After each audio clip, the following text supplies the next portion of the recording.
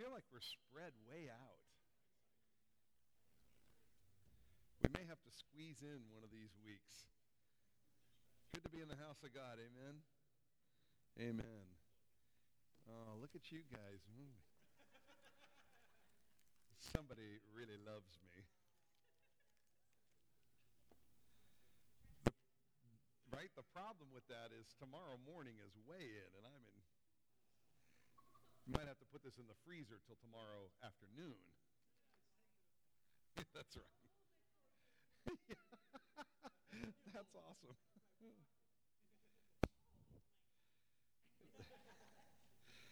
So if you have your five-friend focus, let's take a moment and pray for unsaved, maybe their family members, maybe their neighbors, maybe their work associates, whom you are believing with God the Spirit for their salvation. Father, tonight as we pray very specifically for those who do not know you, those in our realm of influence where we are Christ's ambassadors, Lord, it's our heart's desire that we would be witnesses unto Jesus. Father, help us to die to self where we have been witnesses unto self in so many of the realms of influence that we have. Lord, we want to be salt and light. Not salt that has lost its savor, which is good for nothing, but to be trampled under the foot of man, but, Father, to be salty salt that would make people thirsty to know the life giver, Jesus, the one who gives living water. And so God be glorified, and we pray for our, whether it's a five-friend focus or, as Matt said this morning, a seven-friend focus, whatever that looks like, Lord, we specifically ask for their names, and we call out before your throne and ask for their salvation in Jesus' name. And everyone said a strong amen. Amen. Praise the Lord.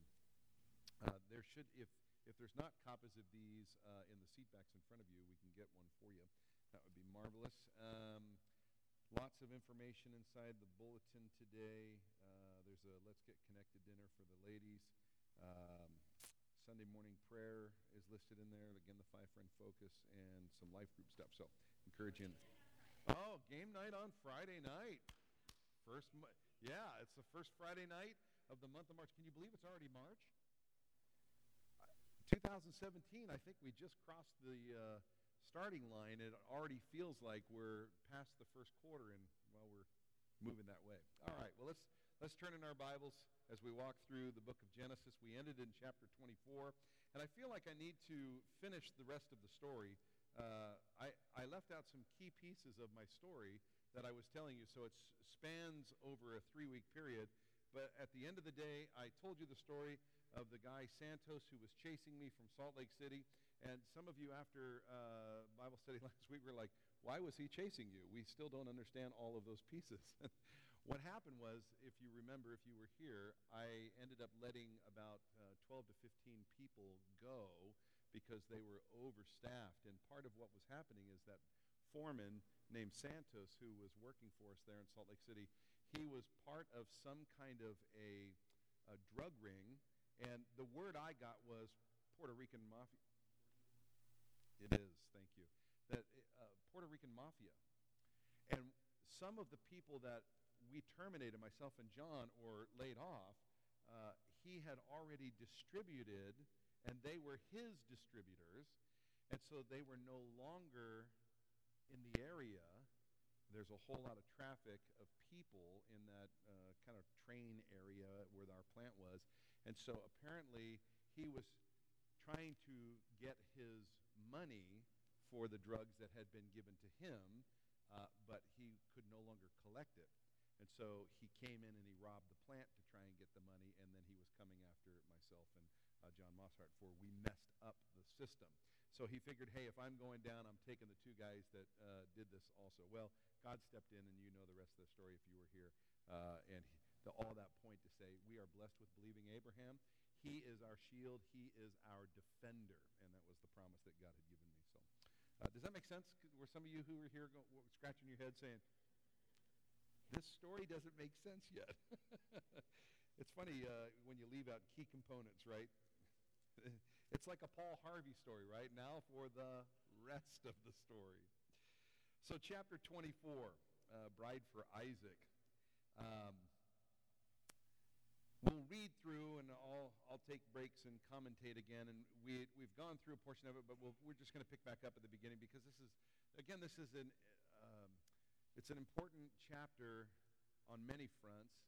The parallel or the typology in this chapter is significant, I believe, and it is a foreshadowing, if you will. Paul in the New Testament reminds us that these things happened. They were written for our admonition. And we're also told, Paul, to the church in Colossians, it's a foreshadow, if you will. These things that transpired were a shadow and a type, if you will, of future events. And so we see that in this story. Let's begin in verse 1.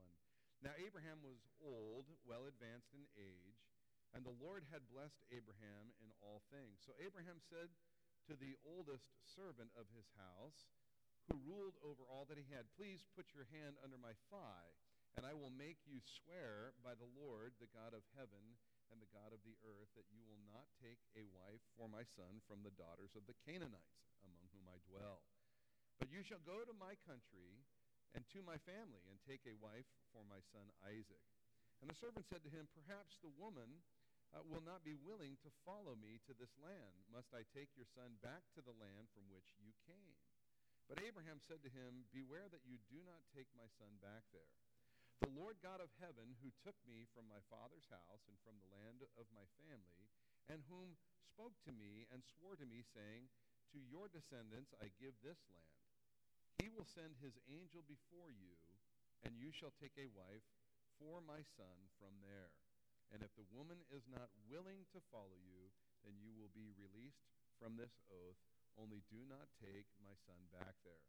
So the servant put his hand underneath the thigh of Abraham, his master, and swore to him concerning this matter.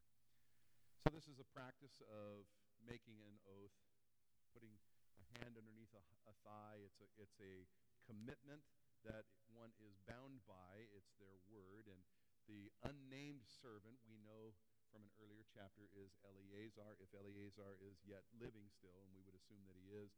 But that he would go into this land that really Abraham came from, the land of his father, and he would take for a wife for Isaac from the women there of his own family.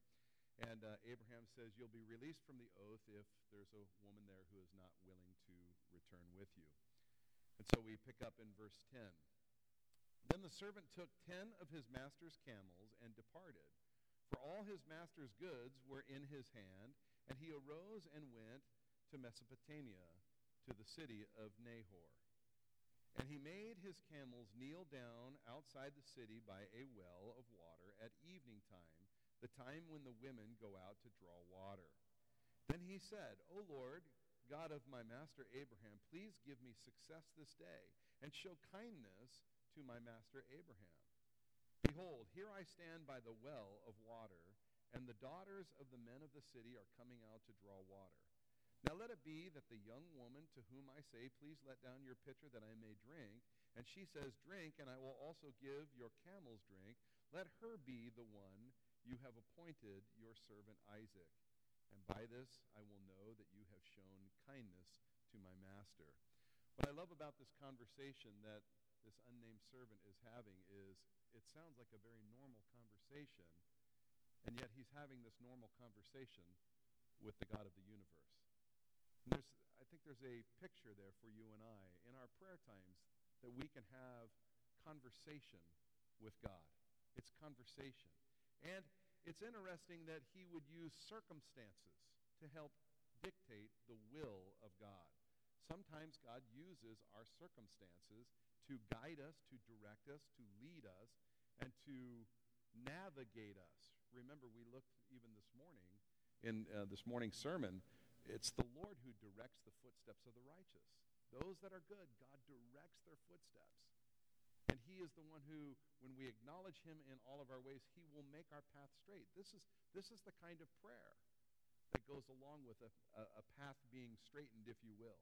Verse 15 says, and it happened before he had finished speaking that, behold, Rebekah, who was born to Bethuel, the son of Milcah, the wife of Nahor, Abraham's brother, came out with her pitcher on her shoulder.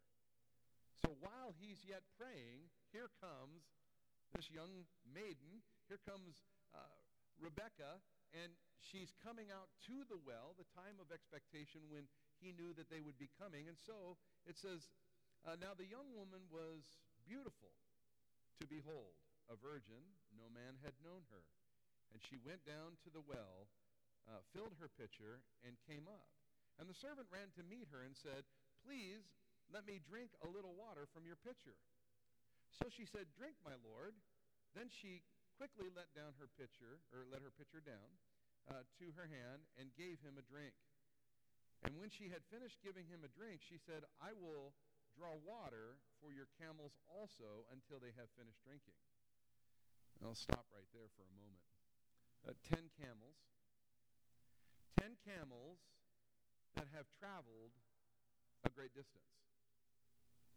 Now, camels can take and consume a tremendous amount of fluid, a lot, and it will sustain them for many, many days in adverse conditions and weather. So this is no small undertaking. It's interesting. This is not like a good intention. Well, here, I'll water your camels also. I notice it's just an observation, but he lets her do it. This is work, and he's really seeing she said she'd do it. That's how he prayed, but now he's going to let her fulfill even her commitment. Is she a woman of her word? There's an integrity piece, and who knows if that's what he was looking for? But I think it's just a keen observation. But this is a lot of work. There's a lot of work. We don't know the size of the jug or the urn that was on her shoulder and how much water she was putting in that. But I mean, just the sheer weight. I've carried 5-gallon buckets of water. That is not a fun task. Just holding on to the handle. If you're carrying 2 of them, I mean, it starts to hurt your hand, let alone lifting something up, putting it on your shoulder or on your head. This a painful, to me, it seems like it'd be a painful operation.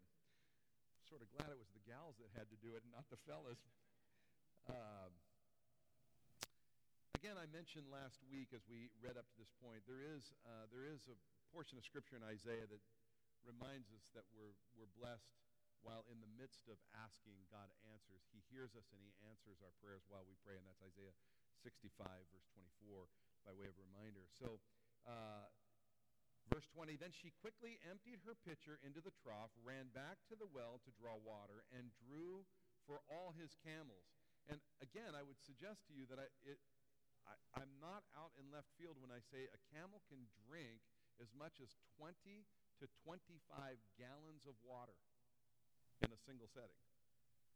So just do the math. 10 camels, 200 gallons of water, and she's running back to the well. This is saying something about Rebekah. And if we slow down just to take observation, there's a character piece here, and she's a diligent young woman. Verse 21, and the man, wondering at her, remained silent, so as to know whether the Lord has made his journey prosperous or not.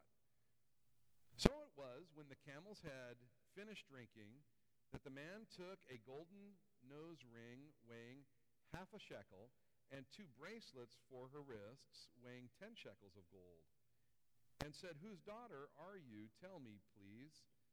Is there room in your father's house for us to lodge?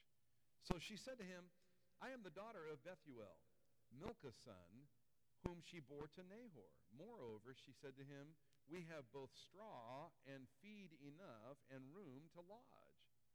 Then the man bowed down his head and worshiped the Lord. And he said, blessed be the Lord God of my master Abraham, who has not forsaken his mercy and his truth toward my master. As for me, being on the way, the Lord led me to the house of my master's brethren. It's fascinating, and it's epic, that God directs the footsteps of the righteous. God directs the footsteps of the righteous. You and I, we are not righteous in and of ourselves. We are clothed with the righteousness of Christ. God made him who knew no sin to become sin, that what? That we might become the righteousness of God in Christ Jesus. I say that to remind every one of us, God is directing our footsteps. He's directing our footsteps.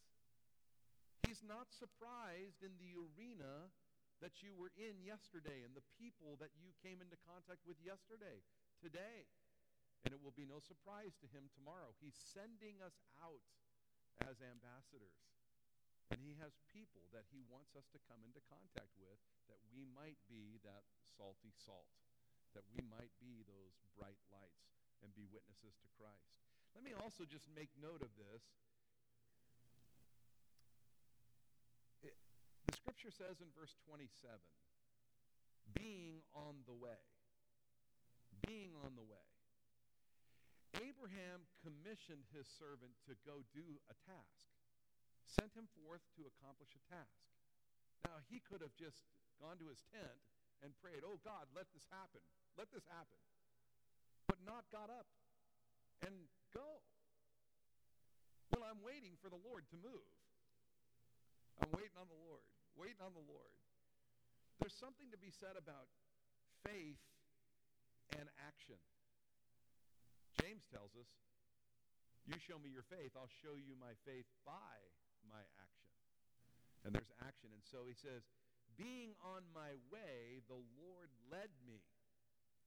There are a lot of believers today are simply waiting without taking action. I just want to encourage all of us, let's be people of action. When God says go, let's go, right? And he has commissioned us, amen? He has said, go therefore into all the world, make disciples, teaching them everything I have taught you to observe. Teach, make, go. Those are directives. And so, let's be on our way doing and being about our Father's business, if you will. Okay, so we come to verse 28 in this narrative as we go through this, the historicity of Isaac and Rebekah. So the young woman ran to her mother's household. So the young woman ran and told her mother's household these things. Now Rebekah had a brother whose name was Laban. And Laban ran out to the man by the well. So it came to pass when he saw the nose ring and the bracelets on his sister's wrists, and when he heard the words of his sister Rebekah, saying, thus the man spoke to me, that he went to the man, and there he stood by the camels at the well. And he said, come in, O blessed of the Lord. Why do you stand outside? For I have prepared the house and a place for the camels. And the man came to the house, and he unloaded the camels and provided straw and feed for the camels and water to wash his feet and the feet of the men who were with him. Food was set before him to eat, but he said, I will not eat until I have told about my errand. And he said, speak on. So let me stop here, verse 34, leading into verse 34. So by way of typology, here are the people in this historical narrative that we have for us in the Word of God. We have Abraham. We have an unnamed servant. We have Isaac, the son.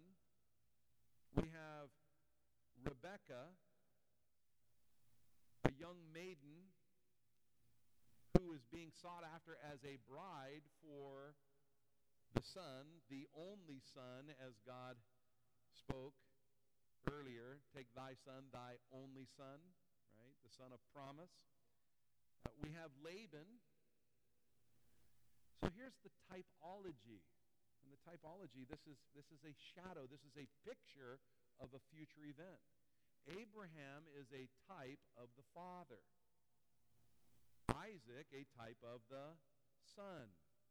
The unnamed servant, a type of the Holy Spirit.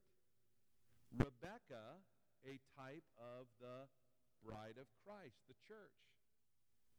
And Laban, a type of the world. Now watch. Abraham sends the Spirit out to search for a bride for his son. The Spirit, when he engages with the bride, he gives her gifts. When the gifts are in their proper place, the nose ring in the nose, the bracelets on the wrists, Laban, the world, sees the gifts in their proper operation and goes out and invites the Spirit into his own house. It really is a picture of the gospel. It's a beautiful picture of the gospel. And God has sent his Spirit into the world to draw the world to the Son, to become the bride of Christ. The beauty is, now that you and I are part of the bride of Christ, we get to participate in cooperation with. Here's the beautiful thing, too, as we go a little bit further, and we'll pick up in verse 34 here in just a moment, but as we go a little bit further, we'll discover that the bride has to make a decision. She has to make a decision, and she can only make the decision. Will you go with him? I will go. And every person on the planet makes a decision, either for Jesus or for not Jesus. It's a decision. It's an individual decision. All right, let's pick back up, verse 34. So he said, I am Abraham's servant. The Lord has blessed my master greatly, and he has become great. And he has given him flocks and herds, silver and gold, male and female servants, and camels and donkeys. And Sarah, my master's wife, bore a son to my master when he was old. And to him he was given all that is his, or all that he has. Now my master made me swear, saying, You shall not take a wife for my son from the daughters of the Canaanites in whose land I dwell, but you shall go to my father's house and to my family and take a wife for my son. And I said to my master, Perhaps the woman will not follow me. But he said to me, The Lord before whom I walk will send his angel with you and prosper your way, and you shall take a wife for my son from the family of my father's house. You will be clear of this oath when you arrive among my family, for if they will not give her to you, then you will be released from my oath. And this day I came to the well and said, O Lord God of my master Abraham, if you will now prosper the way in which I go. Behold, I stand by the well of water, and it shall come to pass that when the virgin comes out to draw water, and I say to her, Please give me a little water from your pitcher to drink, and she says, Drink, and I will draw for your camels also. Let her be the woman whom the Lord has appointed for my master's son. Let me stop here for just a moment. Isn't this epic? God is answering his prayer, and it's everything he is asked. Even his footsteps to arrive at the well in the city of Nahor, Abraham's brother, and to have the first maiden who comes down to draw water, Rebekah. It's absolutely divine. And so he's telling the story, and could you imagine? I mean, Laban, Nahor, Bethuel, they're listening to the story being told. They must be just thinking, well, we know Abraham is our father's brother. He's family. And we can see the hand of God, nothing less than the hand of God directing footsteps here. I mean, the distance could be as much as 500 miles that he's traveled. It's fascinating. I've listened to people tell their God stories. You've heard people tell their stories and how God intervened and how God and how God and how God and how God. And we look and we just scratch our heads going, wow, God really did that. He's so intimately involved in our lives. And he wants to do amazing things. And he reveals himself in the process. And we just get to fall deeper in love with him and think, wow, God, you are so good. You are so good. I would that our faith would even be encouraged by this, that God wants to work in our lives. Oh, that we would just let God have his way, right? Oh, let us learn. Let us learn. Amen. Verse 45, but before I had finished speaking in my heart, there was Rebekah coming out with her pitcher on her shoulder.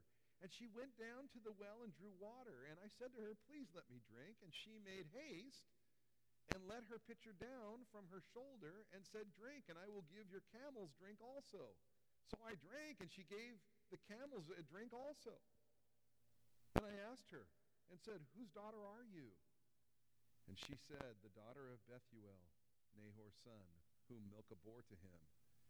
So I put the nose ring on her nose and the bracelets on her wrist. And I bowed my head and worshiped the Lord and blessed the Lord God of my master Abraham, who had led me in the way of truth to take the daughter of my master's brother for his son. I love that the unnamed servant here, his response to God's answering and God's leading is worship. It's worship. And he pauses, and it's no mystery to anybody who's watching. He worships the Lord. It's public. It's a public declaration. And so I would, for all of us, as we see God moving in our midst, as we see God answering prayers, as we see God touching and loving and working through people, that we also would worship the Lord and let it be public, giving adoration to the Father. I think it's inspiring when someone's telling you a story and you say, oh, praise God. They're like, yeah, right? Praise the Lord. Or maybe they're saying praise God, and it inspires us, and we're like, hey, praise the Lord. We've been in the world long enough that we hear what the world has to say about God. I remember as a football player being in the gym, and people were, taking the Lord's name in vain. And I purposed at that point in time, every time I heard someone take the Lord's name in vain, I was just going to holler out hey, praise God.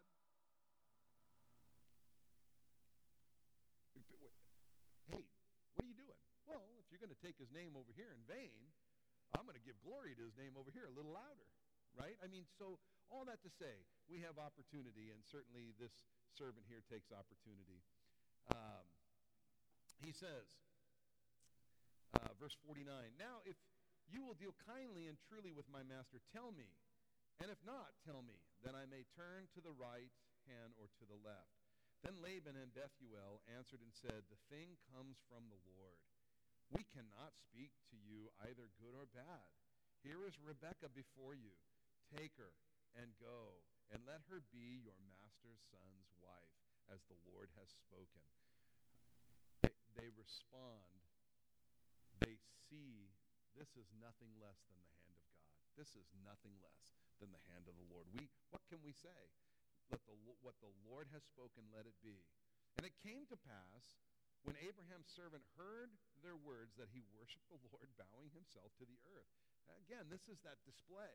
This is no small thing for a man in the midst of a family conversation to just stop and get down on his knees and bow his head before the ground and worship the Lord.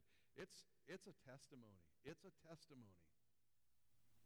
Then the servant brought out jewelry of silver, jewelry of gold, and clothing, and gave them to Rebekah.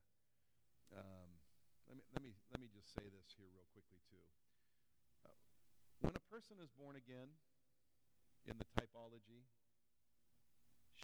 she received, if you will, the Spirit of God and received gifts.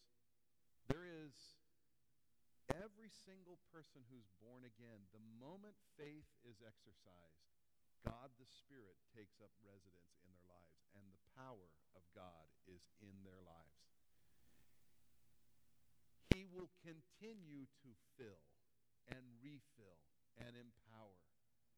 And I would encourage every believer to continually seek, because there are operations, there are gifts, there are ministries of the Lord, and that we would seek those in our lives.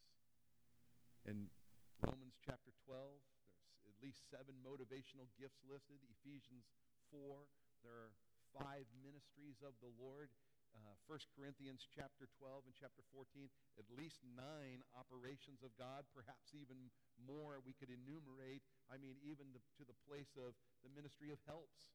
Just simple helps. What a great ministry. Can I get an amen? Helps. It's marvelous. Okay, so here, more is given, if you will. And he and the men who were with him ate and drank and stayed all night. Then they arose in the morning and said, "Send me on my way to my master." But her brother and her mother said, "Well, let the young woman stay with us a few days, at least 10. After that she may go." And he said to them, "Do not hinder me, since the Lord has prospered my way. Send me away so that I may go to my master." So they said, "Well, we will call the young woman and ask her personally." Then they called Rebekah and said to her, "Will you go with this man?" And she said, "I will go." Again, this is that people making a decision. It's a personal decision to be the bride of Christ. Will you go? I will go. It's that confession of faith. It's that confessing Jesus Christ as Lord, believing in our hearts that God raised him from the dead. When you're talking with one of your 5-friend focus, when you are encouraging, again, we've said this many, many times, and others have said this. It was St. Francis of Assisi who said, preach the gospel, and if necessary, use words. Let me remind you that it is necessary to use words, right?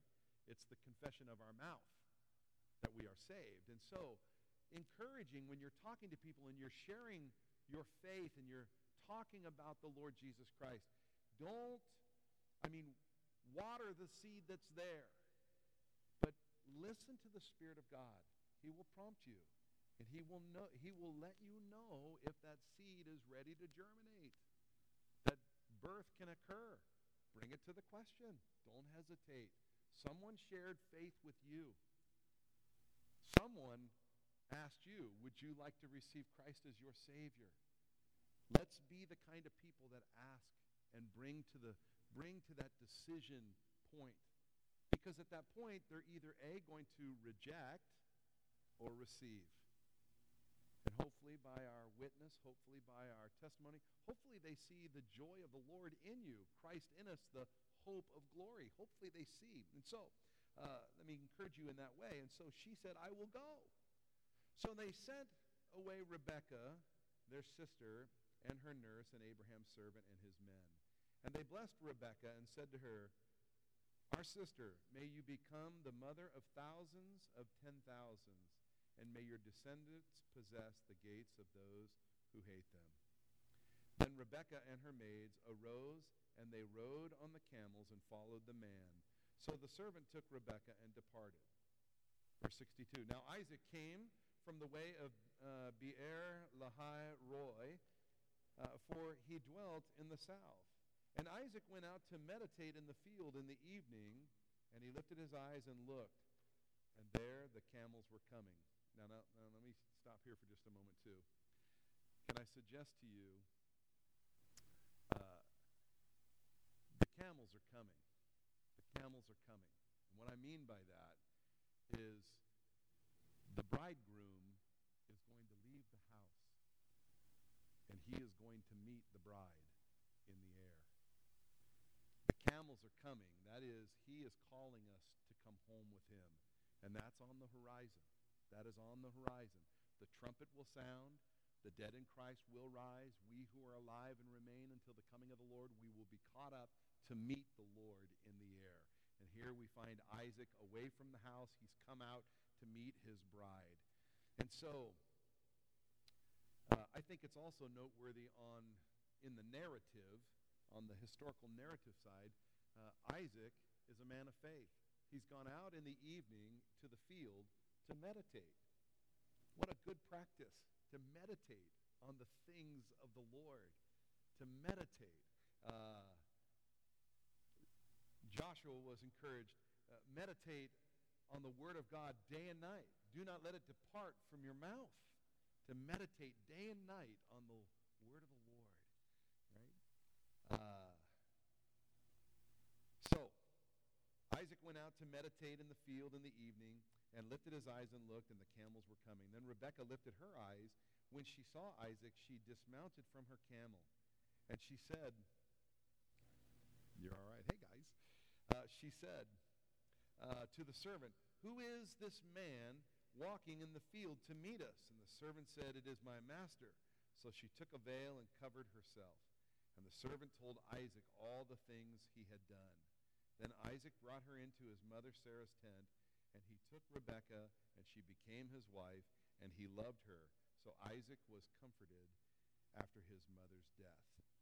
And so we come to the conclusion of chapter 24. Again, chapter 24, a significant chapter in that it is really, there's a picture, there's a type, and it reminds us, it's a foreshadowing of really God sending out his servant, sending out his Spirit into the world. And here's the beauty. He's sending his Spirit out through you and me. We are Christ's ambassadors, and we are seeking a bride for our master. Who yet is to receive the Lord? We're reminded in Romans chapter 9 that until the fullness of the Gentiles come in, God's attention will be on the church and not on the nation Israel. God knows when the fullness of the Gentiles will be. Whose salvation is on the other side of our obedience and our willingness to share? Whose salvation is on the other side of our willingness to ask the question? Here's a lofty thought. What if the person that you're going to share your faith with and bring to the point of question is the last of the Gentiles to come in? That's a lofty thought. That immediately they receive, the trumpet may sound. Fascinating. We are living in the last days. We are living in the last days. And the trumpet will sound. And the dead in Christ will rise. And so let's be prepared. Okay, well, let's keep going. Abraham, chapter 25 of Genesis. Abraham again took a wife. Remember, in chapter 23, Sarah has passed away. Abraham again took a wife, and her name was Keturah, and she bore him Zimram, Jokshan, Medan, Midian, Ishbak, and Shua. Now, these are not sons of promise, as was Isaac. These are not Ishmaelites, if you will. These are not now the working of the flesh. However, in fact, we would say the majority of these sons that were born to him, really only one, possibly two, become anything significant. In fact, probably the only name that is recognizable to us is the name Midian. And we would know about the Midianites, and the Midianites come into play in the book of Judges. You recall the story of Gideon. Who was it that came in and was taking all their food such that Gideon would be threshing wheat inside of a vat, right? He's hiding from the Midianites. These are the descendants, if you will, of Keturah and Abraham. Well, verse 3 says this, Jokshan begot Sheba and Dedan. The sons of Dedan were Asherim, Letushim, and Leumamim. And the sons of Midian were Epher, Hanok, Abidah, and Eldaah. All these were the children of Keturah. And Abraham gave all that he had to Isaac. But Abraham gave gifts to the sons of the concubines which Abraham had. And while he was still living, he sent them eastward away from Isaac, his son, to the country of the east. There is traceable history that would give us the ability to ascertain these are potentially with the Ishmaelites. There is some intermarrying, but that these are the Arabic nations of the east. And so they have been sent away from Isaac. All right, verse 7. It says, this is the sum of the years of Abraham's life which he lived, 175 years. Then Abraham breathed his last and died in a good old age, an old man and full of years, and was gathered to his people. And his sons, Isaac and Ishmael, buried him in the cave of Machpelah, which is before Mamre, in the field of Ephron, the son of Zohar, the Hittite, the field which Abraham purchased from the sons of Heth. There Abraham was buried, and Sarah his wife. And it came to pass after the death of Abraham that God blessed his son Isaac, and Isaac dwelt at Beer Lahai Roi. Now, it is least noteworthy. Remember, Ishmael and Isaac were at odds. These are brothers that were in conflict, and they were in conflict for a striving for first position. Firstborn and the rights of the firstborn and the blessing. It wasn't a problem while Ishmael was the only child, but at the age of 13, when his brother, the son of promise, is born of Sarah, all of a sudden everything that he may have been exposed to is now jeopardized. And so when Isaac is weaned, conflict begins, and they were in conflict. And Abraham was instructed by the Lord to cast out the bondwoman and her son, a thing that was displeasing to him, and yet there's still that animosity and conflict. And we really don't have a whole lot of information about that, but at the end of Abraham's life, we see the two sons working together, seemingly reconciling relationship. It is noteworthy that downstream, Isaac, his sons, there's also conflict between his sons, the eldest and the youngest. The younger being the one of birthright, if you will.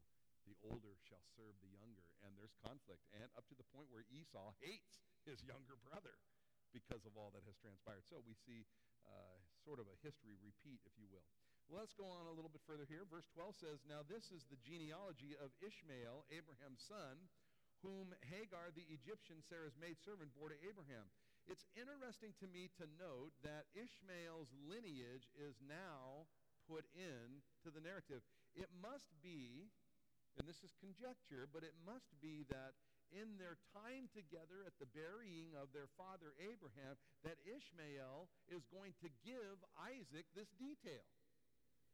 Now remember when Abraham interceded for his son Ishmael, he said, oh, that you would bless Ishmael.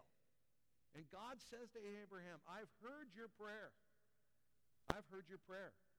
And I will indeed bless Ishmael because he is your seed. And he will be the father of 12 princes. Now that's the Father.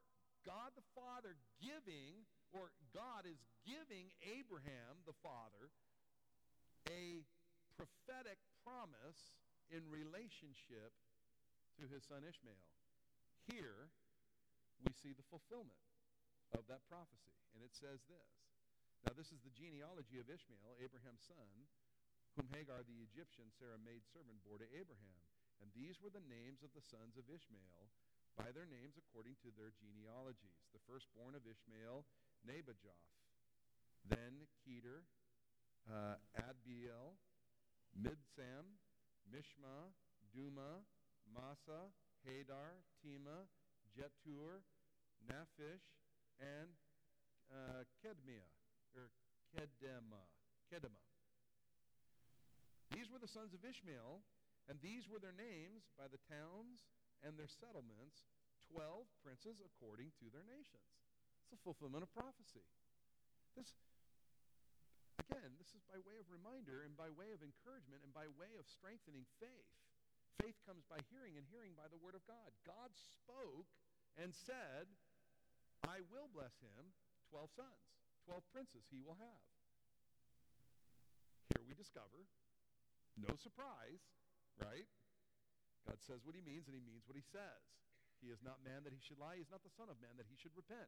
When God gives promise, you can bank on it. And Ishmael had 12 sons, and they are princes.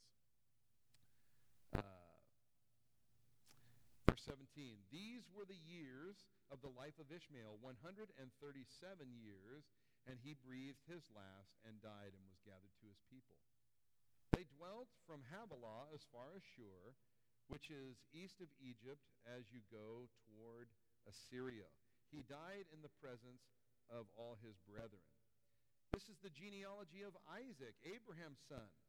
Abraham begot Isaac. Isaac was 40 years old when he took Rebekah as wife, the daughter of Bethuel the Syrian of Padan Aram, the sister of Laban the Syrian. Now Isaac pleaded with the Lord for his wife because she was barren. And the Lord granted his plea, and Rebekah his wife conceived. But the children struggled together within her. And she said, "If all is well, why am I like this?" So she went to inquire of the Lord, and the Lord said to her, "Two nations are in your womb, two peoples shall be separated from your body. One people shall be stronger than the other, and the older shall serve the younger." I should note, because the book of Genesis is divided really into two divisions, and there are 11 sections in those two divisions. Chapters 1 through 11 would be Division 1, which is the history of the nations of the world.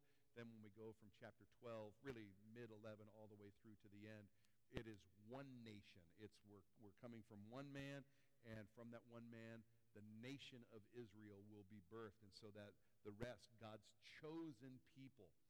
And there are 11 divisions or 11 sections in those two divisions, and these sections are denoted by the phrase, "These are the genealogies of."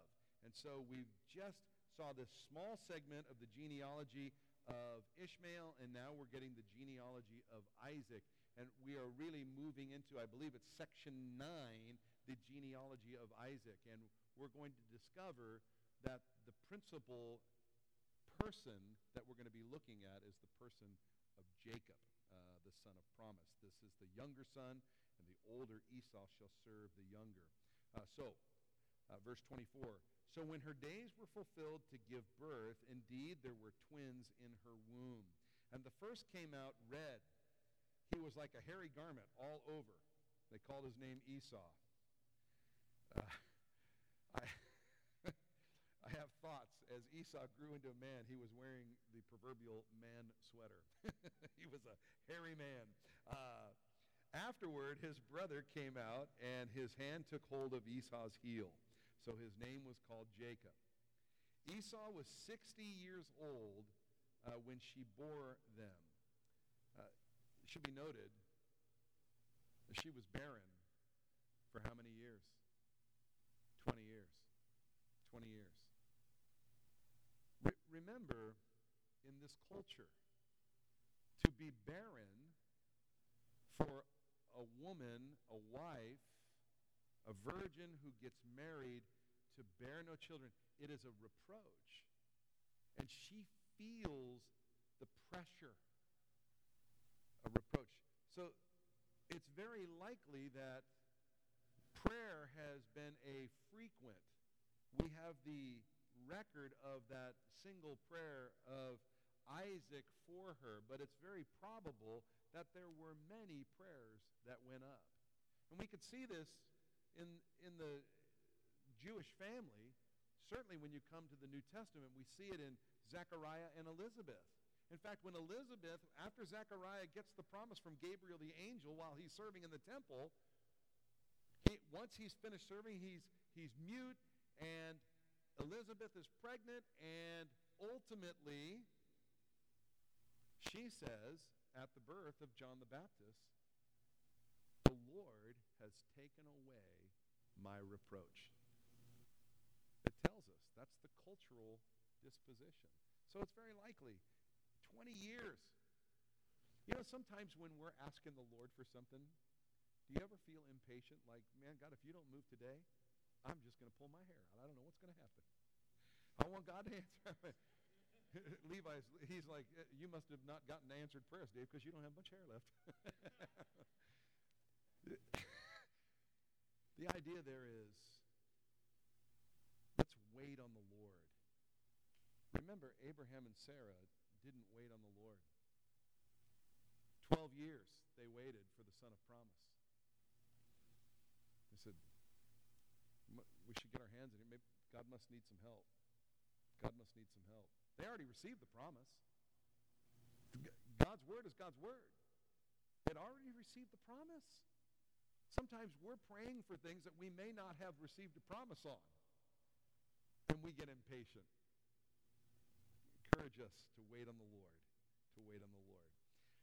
So it says, verse 27, so the boys grew, and Esau was a skillful hunter, a man of the field, and Jacob was a mild man dwelling in tents.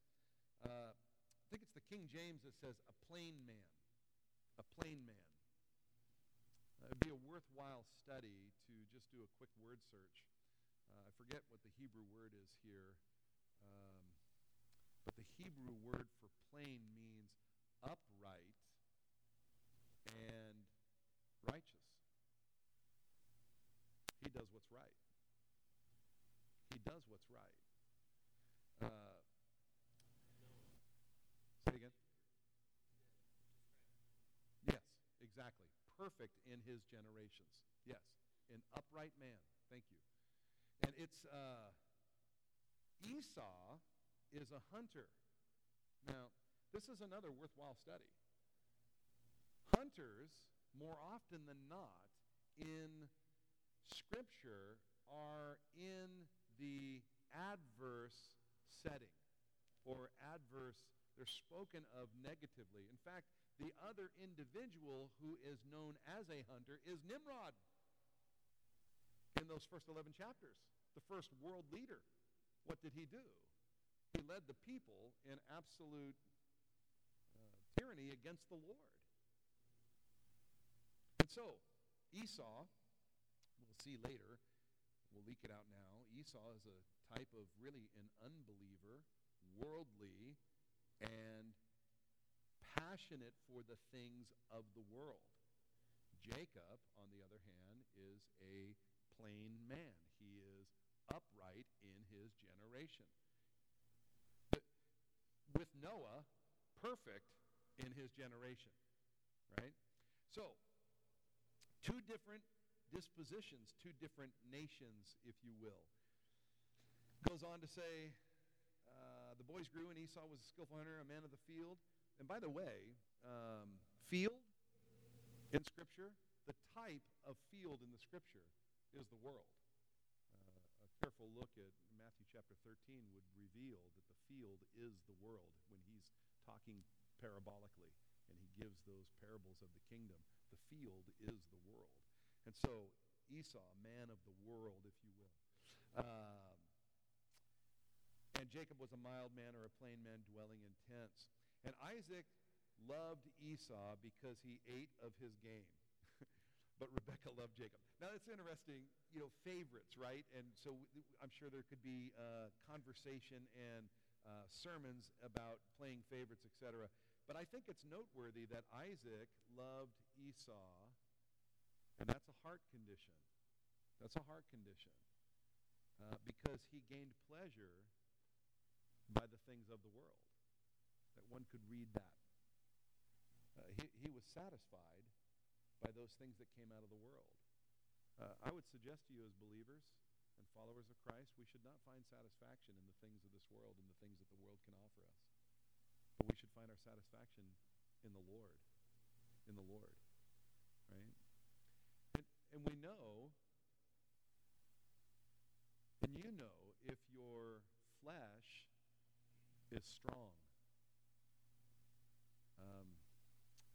How would I say this well? We should take spiritual stock of where we are. How am I doing?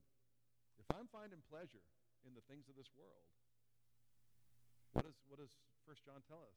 Love not the world or the things of this world. If the love of the world is in you, then the love of the Father is not. Ouch. Ouch.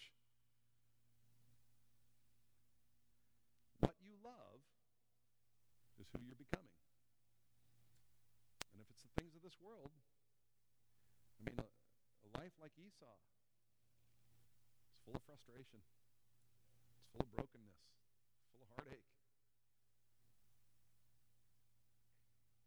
A plain man, it doesn't mean you're not going to have heartache. It doesn't mean you're not going to have sorrow. It doesn't mean you're not going to have all those things.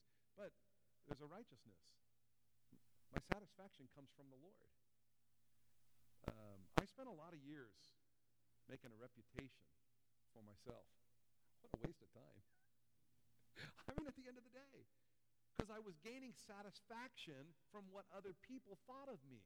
It's It's reputation. It has nothing to do with character. Character is who God knows we are. To live for the audience of one. To be well-pleasing to the Lord. You know, when we stand before the throne, he's not going to say, those were good thoughts. Good thoughts. Well thoughts. Good intentions. What does he say? Well done. It's the doing. And so, let's be about the kingdom and not about our kingdom. Because our kingdom, it'll just burn up. So if we're working on reputation, if we're spending a lot of time, but we're finding our satisfaction and our gratification from the things of this world, that stuff's just going to burn. It's just going to burn. It's not worth it. And so we have these two kingdoms. Incidentally, you and I both have two kingdoms working in us. Right? Just like Ishmael and Isaac, two kingdoms. The firstborn wants to be on the throne. Now you have Esau and Jacob. The firstborn is wanting to be in the birthright seat. Guess what? You were born physically, and if your faith is in Christ, you've been born again, and your firstborn, your flesh, wants to be on the throne and dictate how it's going to be. You see the typology in the picture there? There's two kingdoms. And I would suggest to you the one you feed is the one that will be strong. If you feed the spirit man, from the spirit man, Paul tells the churches of Galatia, from the spirit you will reap life. If you feed the flesh, from the flesh, you will reap destruction. And so, wisdom, in the type even. Verse 29, now Jacob cooked a stew, and Esau came in from the field and was weary. And Esau said to Jacob, please feed me with that same red stew, for I am weary. Therefore, his name was called Edom, and he is the father of the Edomites. And there's an interesting, as we go a little bit further, Esau will be blessed. He receives a blessing, but really the blessing is not much of a blessing because the blessing had been given to Jacob, as we'll see, and we'll see this next Sunday night, I'm sure. But it's interesting because he says you will serve your brother, your younger brother. But there will be a time where you will be released. And historically, we can see where Edom finds freedom from underneath. David set up garrisons in all the cities of the Edomites. David is a son of Jacob, if you will, and the Edomites are Esau's sons, and garrisons were set up by King David in all of the towns of the Edomites. They were absolutely under, so the older was in fact serving the younger, just as the Word of God declared. And there's a release from that, but we'll get there next week. So he goes on, he says, hey, feed me some of that stew. For I'm weary, therefore the name was called Edom. But Jacob said, sell me your birthright as of this day. And Esau said, look, I'm about to die, so what is this birthright to me? Then Jacob said, swear to me. I can't say what I was going to say. Swear to me as of this day. So he swore to him and sold his birthright to Jacob. And Jacob gave Esau bread and stew of lentils. Then he ate, drank, arose, and went his way. And thus Esau despised his birthright. What is Esau saying? What is the birthright? It's promise, it's prophecy, it's future. Esau is saying, I cannot live according to promise. I need food now. Satisfaction now. I'm going to tell you, that is the epitome of our flesh. Instant gratification. I cannot live according to the promise. God says, yes, but his is down road. And the flesh says, feed me now.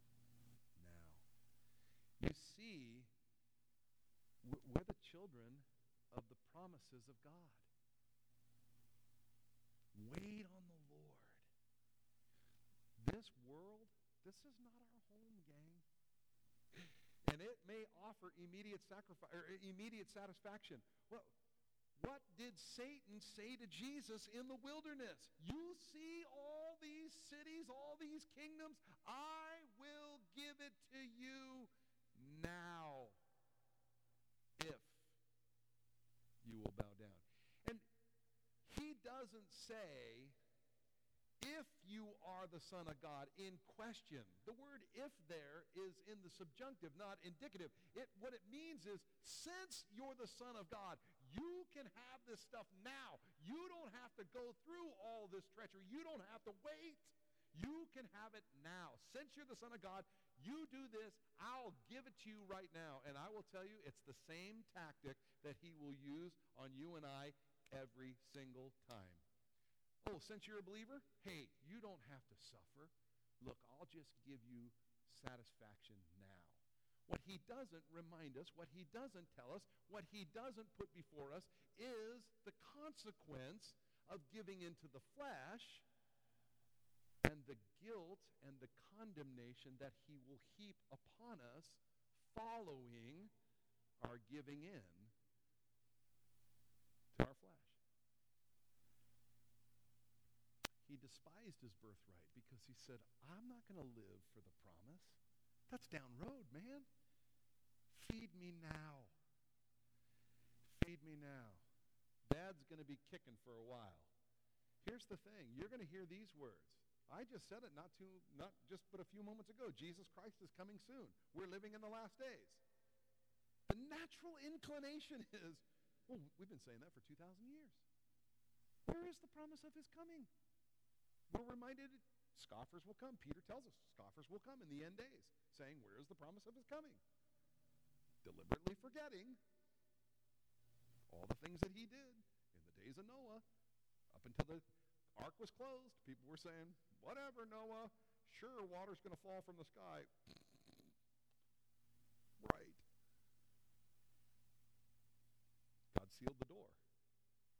Can you imagine from outside the ark? The pounding, let us in. Let us in.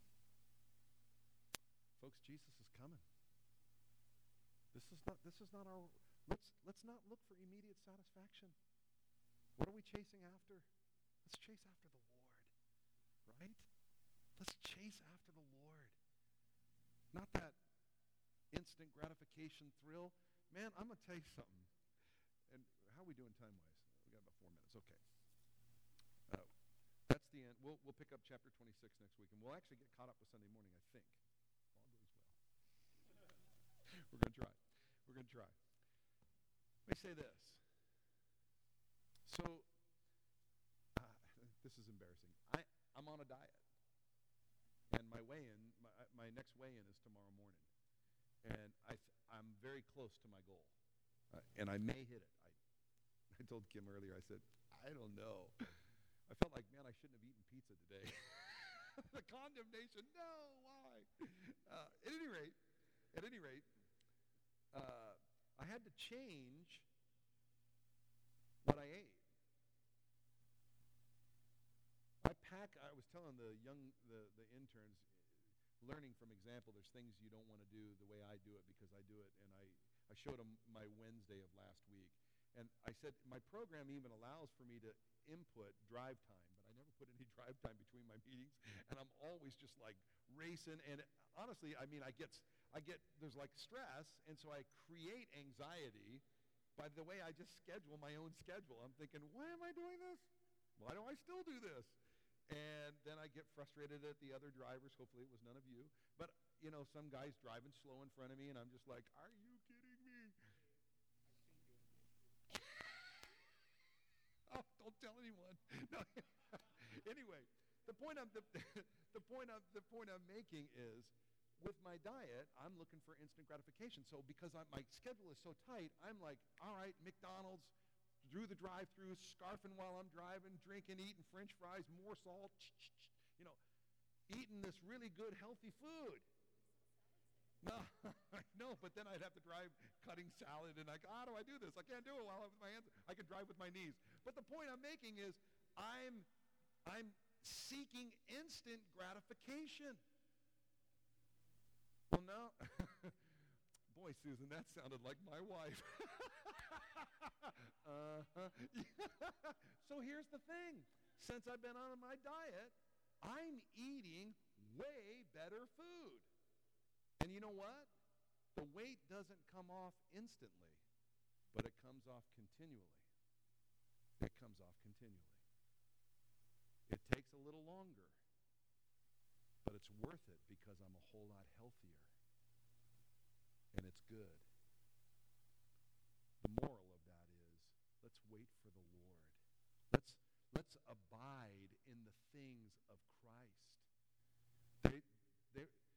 And believe me, we'll discover that there actually is immediate gratification in the Lord also. But the dividend down road is so great. Great is our reward in heaven. Right? Oh, no eye has seen, no ear has heard, it has not entered into the mind of man what God has in store for those who love him. Man, let's store up treasure there where moth and rust cannot destroy. That's kingdom-minded. Seek first the kingdom of God and his righteousness. Hallelujah. And all these things will be added unto you, both in this life and in the life to come. God's blessing. What did we read in Deuteronomy chapter 28 and verse 1? His blessings will overtake us if we will simply be diligent to obey. Amen? Amen. Let's end on that. Let's stand tonight. Let's pray. Father, thank you for the examples that we have in the Word of God. Thank you for the example of Abraham, the father of faith. Thank you for Isaac. Lord, thank you for the introduction even to Esau and Jacob, and we see a contrast between two lives, and certainly we'll see in the history of the faith that all the way up to and including, as Frank reminded me last week, all the way up to and including Jesus standing before Herod. Herod, the last of the Edomites that we have record of, and here's Jesus, the seed of Jacob. Two nations, two kingdoms. The kingdom of this world, who is ruled by the prince of the power of the air, and the kingdom of heaven, who is ruled by the Son of God, Jesus Christ. Father, let us serve our Master Jesus with all of our heart, giving ourselves fully to the kingdom of God. Lord, we love you, we worship you, and ask your benediction and your blessing as we go from this place. Lord, may our faith be inspired. May we be encouraged. May we be people of the Word of God. May we study the Scripture. May we read the Scripture. May we meditate, even as we saw Isaac in meditation. May we meditate on your Word day and night, not letting it depart from our mouths. Lord, we love you. We ask your blessing and benediction. In Jesus' mighty name. And all God's people said a strong amen. Amen. Go in the grace and knowledge of our Lord and Savior. Amen. If you can help us break chairs down, that'd be great.